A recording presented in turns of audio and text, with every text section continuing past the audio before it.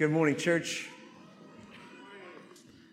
I love my wife. Y'all thought I was going to say you, huh? I love my wife. My wife loves me. I think we have a really good marriage, but it's not perfect. I love my kids.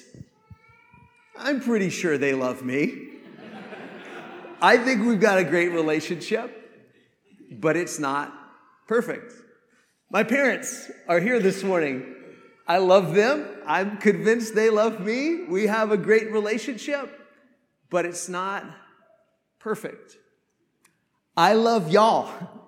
I'm pretty sure y'all love me. I think we've got a great relationship, but it's not perfect. And that's true of all of our relationships, isn't it? I used to work with a guy in the church, and he used to say that church work would be easy if it wasn't for all the people, right? Church work would be easy if it wasn't for all the people. I mean, that's the way it is with everything, isn't it? Your job, your home life, your neighborhood, our country, our world, it's all the people that are the problem, right? And even in the very best relationships, there is still something broken. There is still something that's not perfect. The last few weeks we've been going through this series, walking through the story of the Garden of Eden. Last week we talked about how in the fall and when Adam and Eve ate of the fruit of the tree of the knowledge of good and evil, what was lost was innocence. We talked about the loss of innocence. We talked about entering into a world of shame and guilt and sin. But we've also talked about the fact that it's not just innocence that was lost in the garden. It was life and abundance and ministry and being in the presence of God. But this morning I want to focus on the fact that there are also relational effects. There are also relational effects that humanity has been wrestling with ever since the garden. And that this is the story that helps us to understand and put in perspective and build a framework for how we understand what's wrong in every single relationship that we have. So if you have your Bible, we're going to be in Genesis chapter 3 and verse 8. And of course, as we said last week, this is right after Adam and Eve ate of the fruit and they covered themselves with fig leaves. It says in verse 8, and they heard the sound of the Lord God walking in the garden in the cool of the day, and the man and his wife hid themselves from the presence of the Lord God among the trees of the garden. But the Lord God called to the man and said to him, "Where are you?" And he said, "I heard the sound of you in the garden, and I was afraid because I was naked and I hid myself." It's obvious already, isn't it? It's obvious that something has happened. Something has changed. Something has changed their perspective. Something has changed their knowledge. Something has changed their experience. And of course, God asks some questions here, and it's not because, when God asks questions, it's not because he needs to hear the answers, it's because somebody needs to speak the answers. Somebody needs to speak this out loud. And of course, God asked, "Who told you that you were naked? Have you eaten of the tree of which I commanded you not to eat?" It's obvious that something has changed because before the fruit, they only knew good. They knew good, didn't they? They knew good. They experienced good. They saw good. They tasted good. They had good. They knew good. But now they not only know good, now they know bad. They know evil. Now they know shame, and now they know guilt, and now they know fear, and now they know embarrassment. Now they know these things, not just intellectually, but experientially. They know it by experience. They thought that they needed this knowledge this knowledge of good and bad in order to be whole, in order to be complete.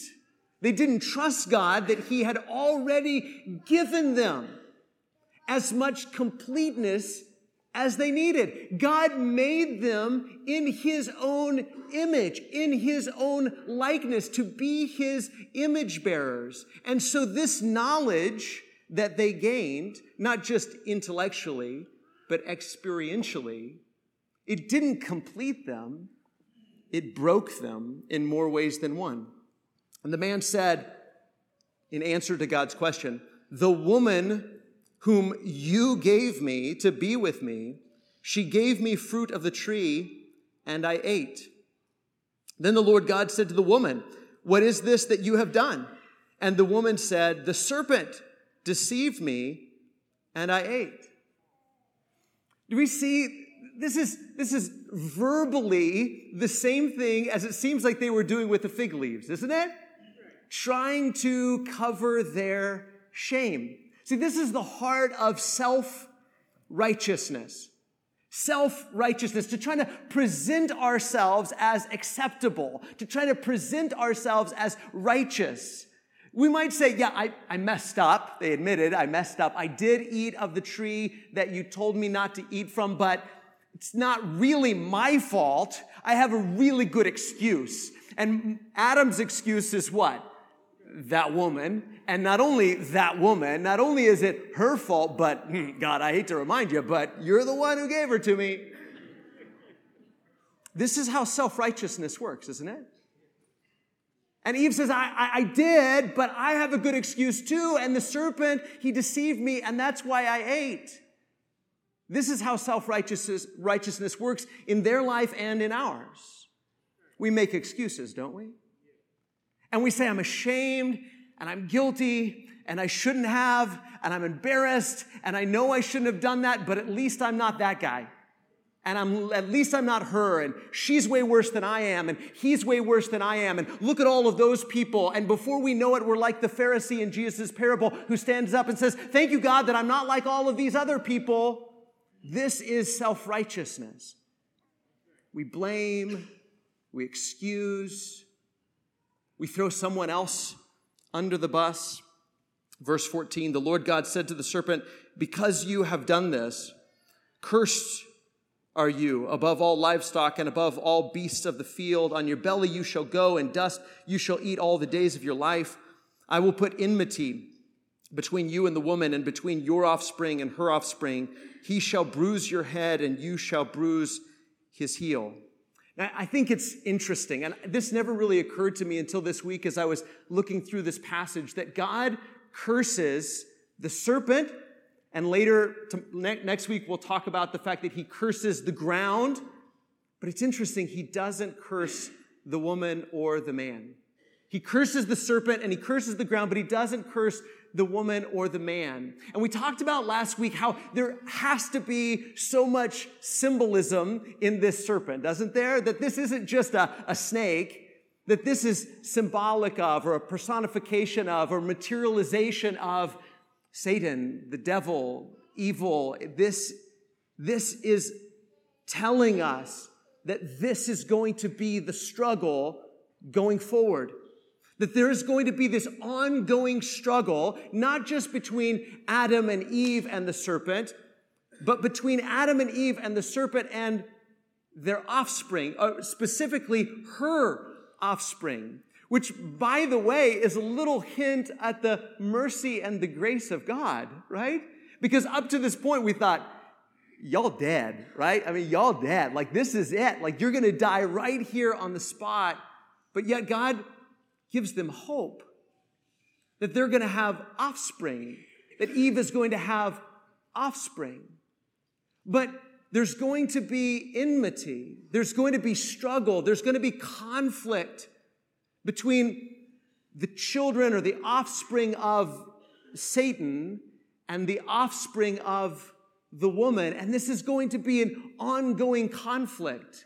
And this idea about the seed and the promise about the seed, we're going to see this throughout the offspring or the seed. We're going to see this promise throughout the Old Testament and into the New Testament that the offspring or the seed will bring blessing, right? The seed of Abraham will be a blessing to all nations of mankind. And we see this promise carried throughout Abraham's line that there is going to be an offspring that's going to bless all nations of mankind. And I believe that this is the first hint of the gospel, that God says that this serpent, Satan, the devil, that we find out later this is symbolic of, is going to bruise or wound the woman's offspring's heel, and he is going to bruise or wound Satan's head, right? Now, which one is a more devastating blow, right? The heel or the head? The head. And her offspring is going to be wounded by the serpent, but he is going to crush the serpent. Do we see even right here as God is explaining the consequences and what's going to happen because they didn't listen, because they didn't trust, because they didn't obey, there's going to be consequences, there's going to be conflict, there's going to be enmity, there's going to be war, but there's going to be a victory. And God is going to make sure that his plan is not subverted. Look at verse 16. To the woman, he said, I will surely multiply your pain in childbearing. In pain you shall bring forth children. Your desire shall be contrary to your husband, but he shall rule over you. So much packed into that one verse, right? So much packed into that one verse. The word that keeps coming to my mind as I read through these consequences of sin is the word frustrated. Frustrated. Because there's still a blessing, isn't there? I mean, there's a huge blessing because they're not going to die immediately. They're going to have offspring. He says, you're going to bear children. That's good news, isn't it? That's a blessing. That's wonderful. That's good. But the blessing is going to be frustrated because of sin. And all throughout this text, the blessings are going to be frustrated because of sin. They're not going to work just right. They're not going to be what they were supposed to be. You're not going to experience what you used to experience. It's not going to be what it used to be or what it should be or what it could be or what it was. The blessings will still be there, but there is a frustration to those blessings. You're going to continue to bring forth children, but there's going to be pain, and pain is going to frustrate these blessings. And then he says this about the relationship between the husband and wife. Again, there's a blessing, the relationship between the husband and wife, but that blessing is frustrated, isn't it? What began in beautiful harmony and unity. Do you remember when Adam first saw Eve and he says, this is bone of my bone and flesh of my flesh. She's me and I'm her and we're one, and unity and harmony and perfect togetherness. And now God says, now you're going to have competing interests. Now your desire is going to be contrary to your husband, and he's going to rule over you. And by the way, I don't think that this is prescriptive. I think it's descriptive. I don't think he's telling husbands, rule over your wives.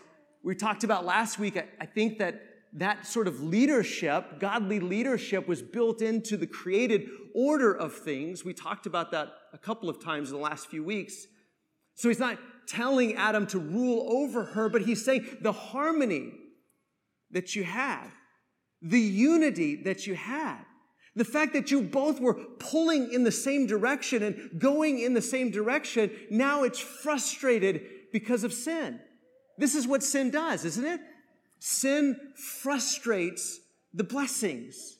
And you're still going to have the blessing of relationship, but it's going to be frustrated because now you're going to have competing interests with one another. And by the way, I don't think that this is just descriptive of the relationship between men and women or husbands and wives. I think this is descriptive of every relationship.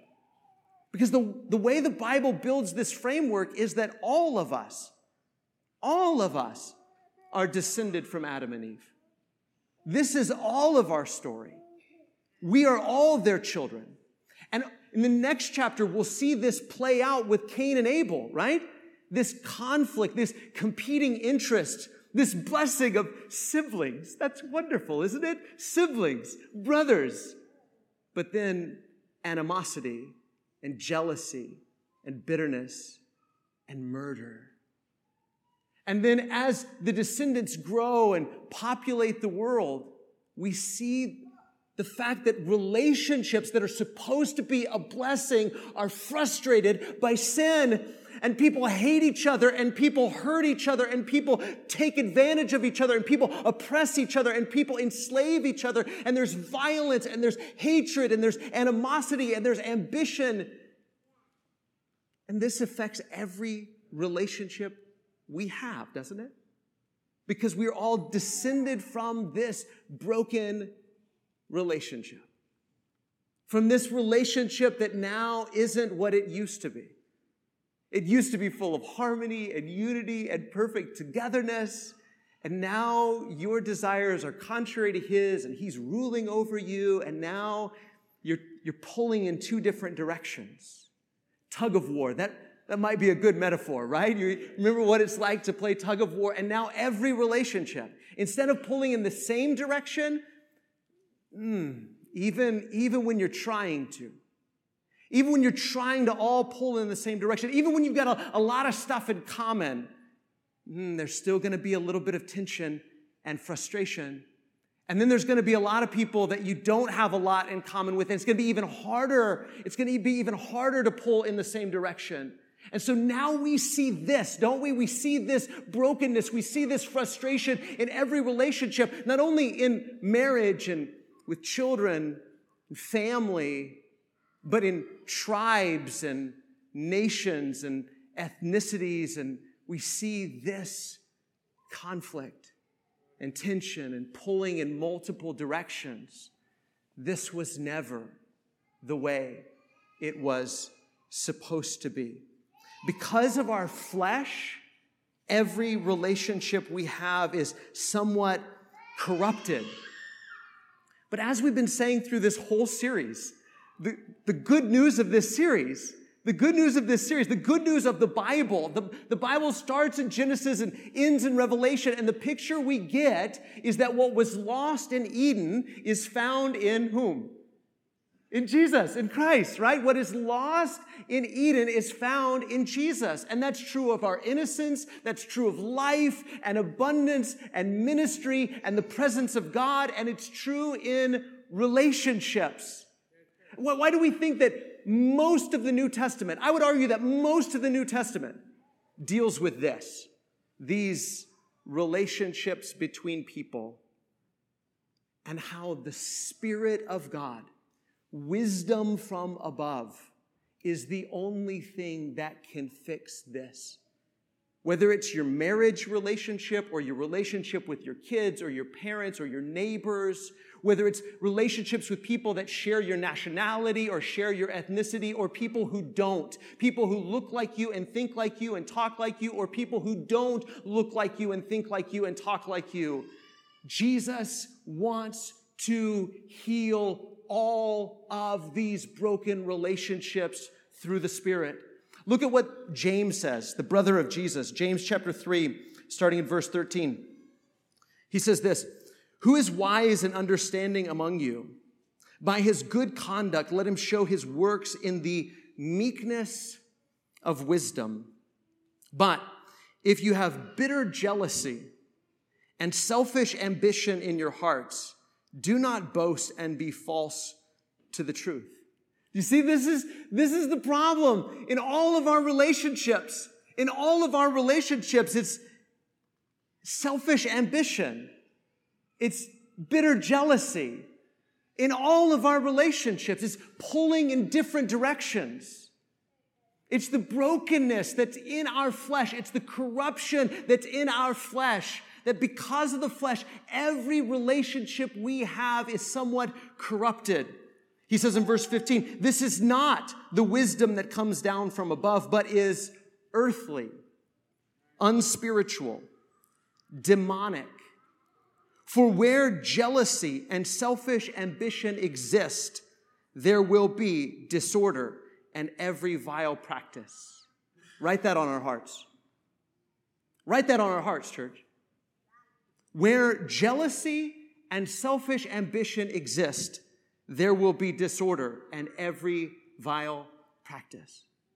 Do we see how it is? In big degrees and small ones, where we're all saying, it's me, I got to have this, I need this, this is for me, I want to be number one, I want to have this thing, I want to have this experience, I want to have this applause, I want to have this whatever. Selfishly and ambitiously chasing my own. Got to look out for number one. Got to look out for me. If I don't, who will? And all pulling in different directions. He says in verse 17, though, but the wisdom from above, this is what we need.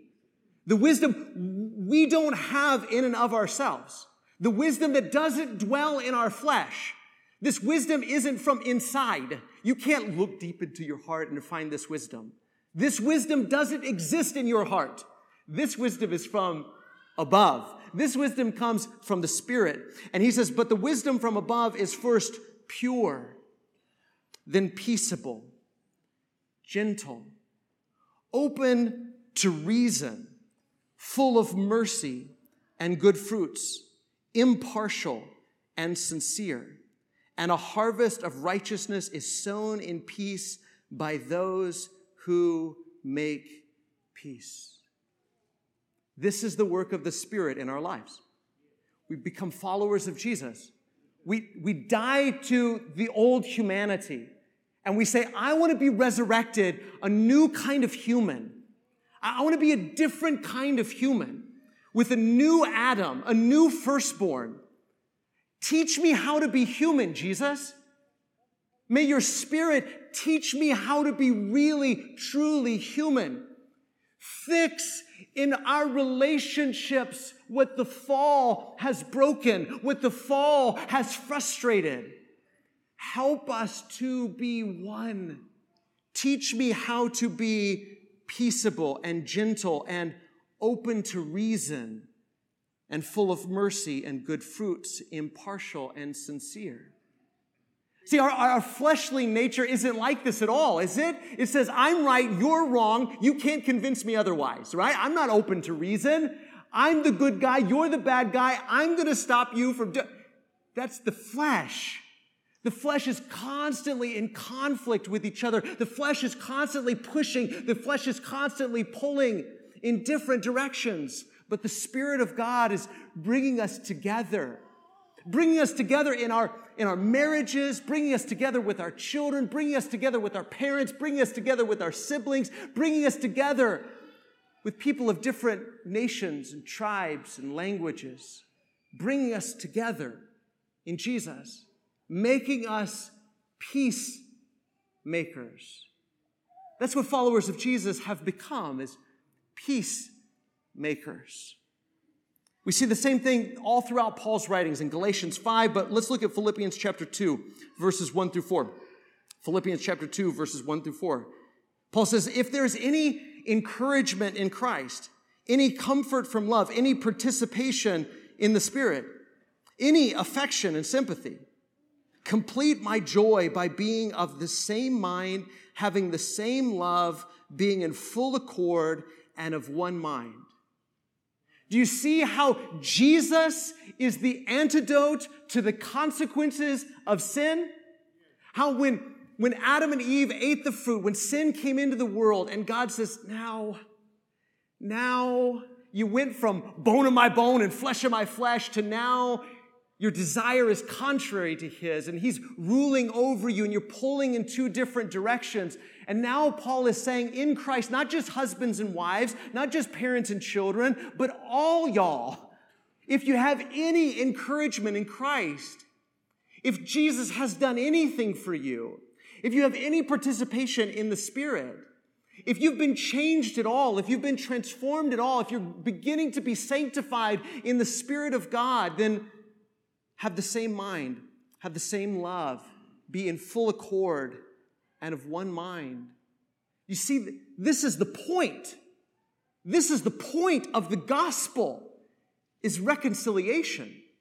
Yes, between us and God, but it doesn't stop there. We can't just say, oh yeah, God, Jesus put me in a right relationship with God. Yes, and Jesus wants to put you in a right relationship with everybody else. With everybody else.